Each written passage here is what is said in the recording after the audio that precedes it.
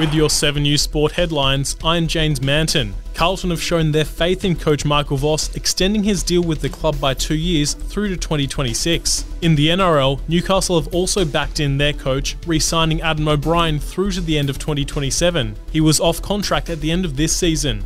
26-year-old Victorian Sam Williamson made his swimming world championship breakthrough, winning Australia's first gold medal in Qatar in the 50-metre breaststroke. Really lost for words, I think.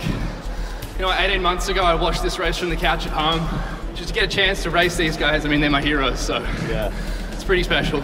Rhiannon Iflin cemented her status as high diving's greatest ever, winning a 4th straight world title in the women's 20-metre. And Kylian Mbappe put Paris Saint-Germain in the box seat for a spot in the Champions League quarter-finals, scoring in their 2-0 first leg round of 16 win over Real Sociedad.